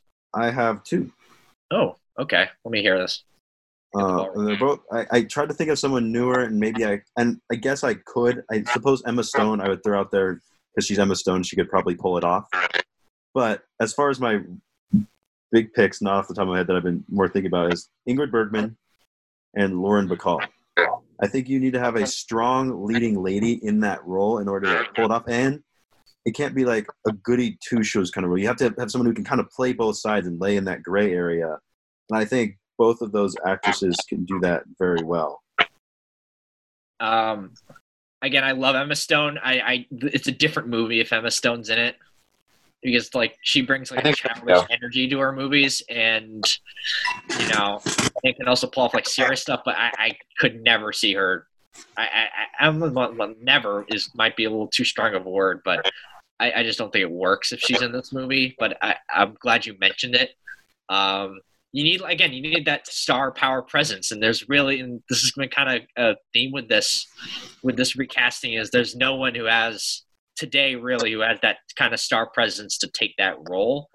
I guess maybe Margot Robbie, now that I think of it, could maybe pull it off. That's a big maybe. She's the star power, but could she pull off? Yeah, that's a maybe. You're totally right. I mean, after Once Upon a Time in Hollywood, I'm open to the idea. You know, she's very different than Julia Roberts, though. But I guess it'd be okay if she was different. But I don't know. My initial thought was Sandra Bullock. Yeah. Just like, as far as similarities, but like, I could see them kind of interchanging a few roles. Yeah, so just a slightly worse. So you mean like a worse Julia Roberts then? That's what you do with the Sandra Bullock thing, which is fine. No, we have to recast. So if we have to recast, that's a decent idea. I'd say Sandra Bullock from like 5 years ago, though. If we want to diversify, I have an idea. If we want to diversify, okay, Jennifer Lopez. Yes, that's a good one. Yeah.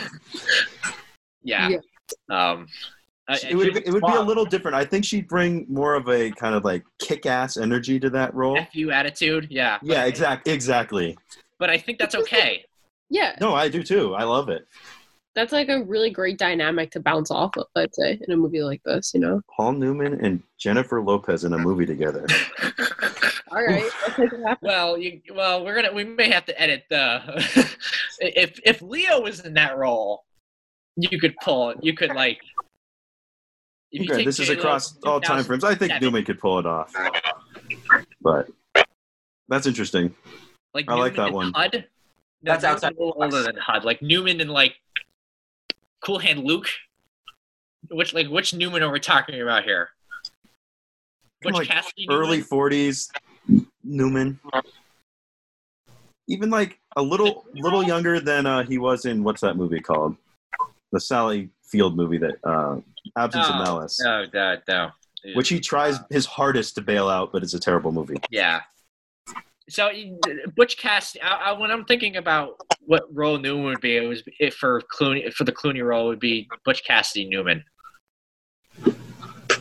I go a little older because like him and Redford at those ages are perfect for those two roles. If you just literally take those, if we take a time machine, take those two from that year and just put them into that movie in 2001, it would just work almost seamlessly, to be honest. I mean, that's what's so fun about the actual Ocean's 11 is because the casting is so good. I mean, like no one else in maybe the history of movies is better than Julia Roberts at playing that sort of role than Julia Roberts. You can't pick anyone else. Just for example. Yeah. Speaking of people who are really good in their role, let's get into this Andy Garcia role. He's the owner of the casino, if you don't remember. Yeah. That's pretty well cast. It's tough. Well, you can open the box here, I think more than the last few roles that we've done. Because he just has to be, so this actor kind of has to be cool, has to be in his mid to late 50s. And he's a quote unquote villain, but he's also kind of half in the joke because he's playing the role like seriously, but not too seriously at the same time. His seriousness is the joke, sort of. I'll go because you just described the reason that I picked the person for the role that I did. Actually. Okay, go ahead. Yeah. I think Al Pacino could work in this role. I wrote down Al Pacino. That's funny because Al Pacino actually is in Ocean's 13, and he plays this role in Ocean's 13. So you could do that. Yeah. I mean, you could also do like a De Niro. Like De Niro could do it. I don't know. I don't think it's a perfect. That's distracting. Maybe not.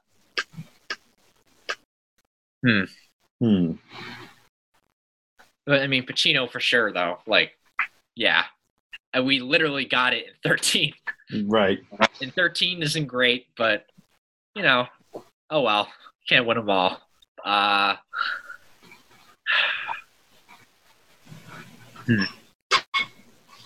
Yeah, I mean, I guess if you think about it, the Garcia role is a lot more perfectly casted than you would think, I guess. That's what I was saying. It's like tough. It is a little dicey. I know this sounds ridiculous, but could Daniel Day-Lewis pull off something like this? This is not the type of movie Daniel Day-Lewis would be in. Absolutely, yeah.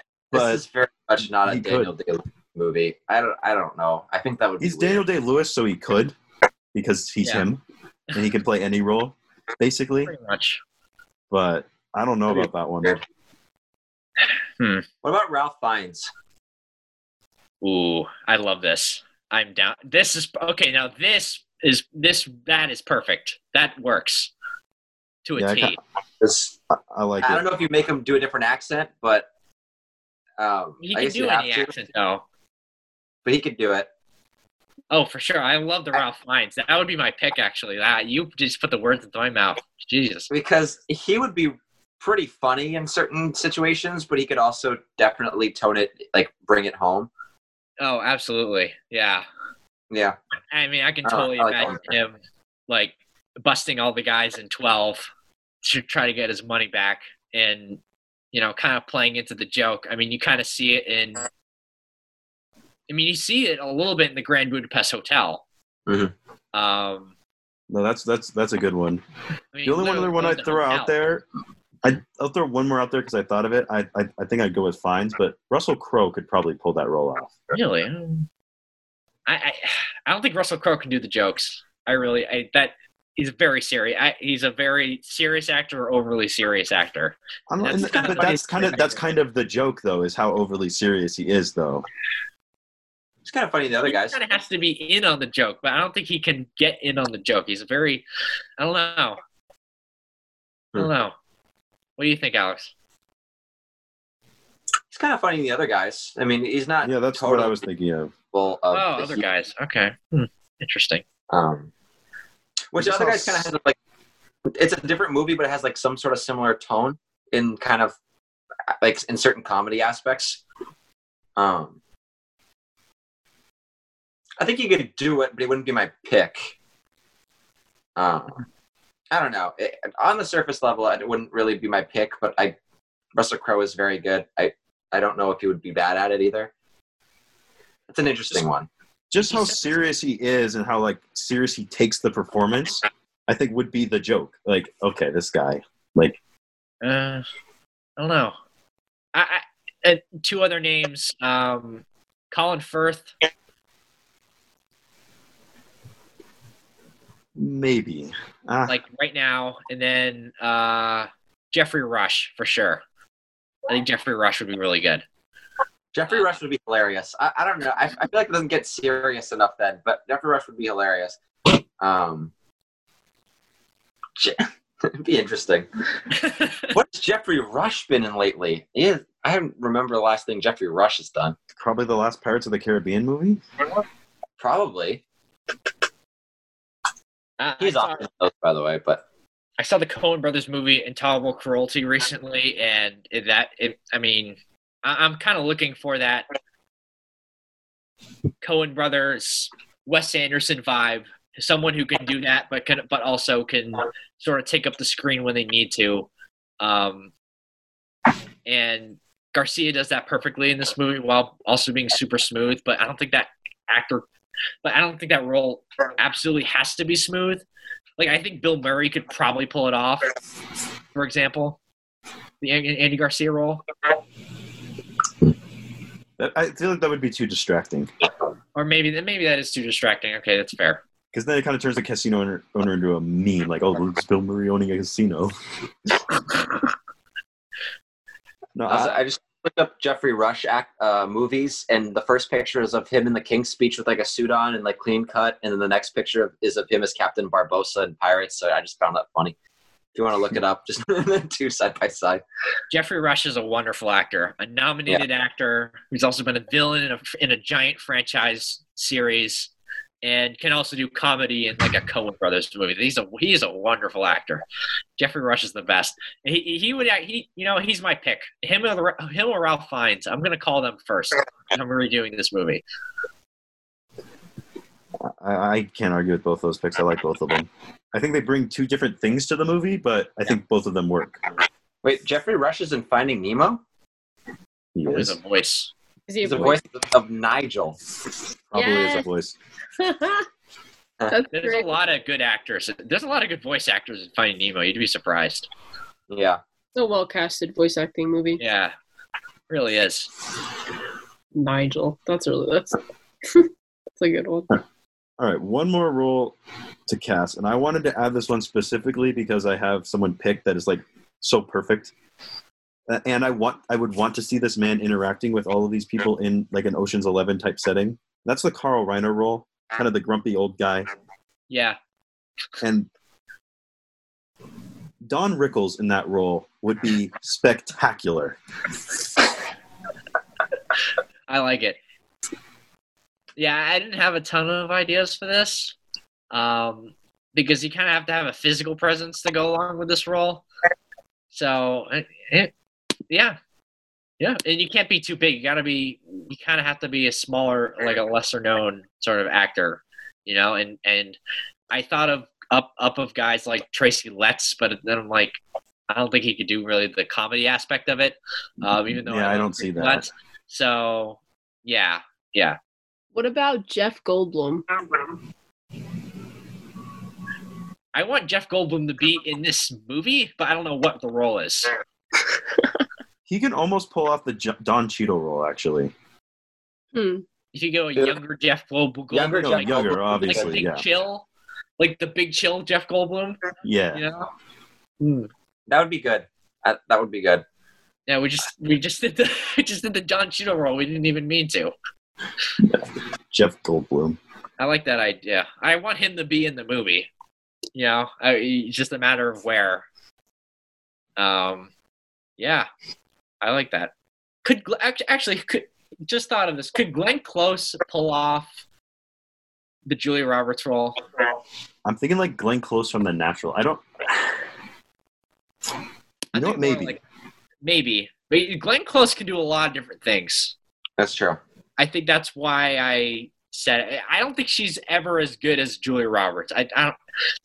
Like I said earlier, I don't think anyone's as good as Julia Roberts in this role in like history, like ever. So, yeah. For the Reiner role, what about Helen Mirren? In the Reiner, kind of like grumpy, because she could bring the comedy too. She might be too can. big. You think she's too big? Yeah. I actually don't think so. I think she could kind of work in that role. That's a good idea. I like that. I feel like this is the role to pick like an older big actor though. I still think Don Rickles is perfect, but I like the Helen Mirren pick too. Don Rickles is yeah, that works. I like that too. Just imagine Don Rickles being grumpy and roasting Paul Newman. Again, That's how. And this is another place where you could literally just slide in Jeffrey Rush and be like, do this role. I like that. I like that too. Like older, like Jeffrey Rush, if you take him in 5 years, right? 5 years from now. I like that. I know we're picking people who haven't existed yet. But sort of like I did with Tom Holland earlier. But, What about Willem Dafoe? I think he's too big too. I think that's really distracting. I don't know if that's quite. I don't know. I think Willem Dafoe is almost better in the Garcia role. Yeah, that could work too. Like a few years ago, Willem Dafoe. Like 2010 Willem Dafoe. Mm-hmm. Yeah, you're probably right. I'm just gonna adopt the Rickles pick. I like the Rickles pick. Yeah, I Don Rickles. Can never argue with Don Rickles. All right. So we have recasted Ocean's 11. That's fun. Oh, lots of Soderbergh content. What? Yeah, lots of Soderbergh content. I'm all here for lots of Soderbergh content. You know me. Yeah. I'm a huge fan. Big fan. Yeah. That's our recast. What movie should we do next? What movie should we recast next? On the Recastables. Let's not forget to plug our stolen title. Completely stolen title. You always want to recast a movie with like big casts because then there's a lot more options. But could we recast the Avengers? Do something stupid like that? Yeah. I feel like that one's been done to death. But why not do it then? Or yeah, well, we haven't like recast the Avengers with that. I mean, go ahead, Alex. I said it's been recasted to death, but also I don't know who's like recasting the Avengers with like actors from like the 1940s. I've seen like Steve McQueen put in it, but that's not the 40s necessarily. But Steve McQueen as Captain America. Give me that. That's a very different performance than Chris Evans, but it still works. It's cooler Captain America. Oh, that's what I need, though. That's what I want. We couldn't recast Knives Out. That would be kind of fun. I thought about that one for this first one when I was trying to think of what movie we should do. I was like, Knives Out. We could do Knives Out. Or Once Upon a Time in Hollywood. I mean, there's a bunch of things. There's a bunch of movies we can pick. I like Knives Out. That's kind of fun. Knives Out's fun because there's so many different like roles to play. Like we could come up with like 80 people to try to like fit like a puzzle piece into the Daniel Craig thing that just wouldn't work as well as Daniel Craig did. But we could try it. There'd be some funny ones in that one. Lots of different personalities to take from. So it would be interesting. Yeah, I like that one a lot. I mean, The Departed, The Godfather, like Goodfellas. I'm just like going down a list off the top of my head. Let's go with I like the Knives Out thing because it came out recently, and we can kind of go all over history for that one. Yeah, that would be fun. Yeah, sure, I'm down. We have to ask the Cardigan though. The huge character. The memes, the Cardigan on the.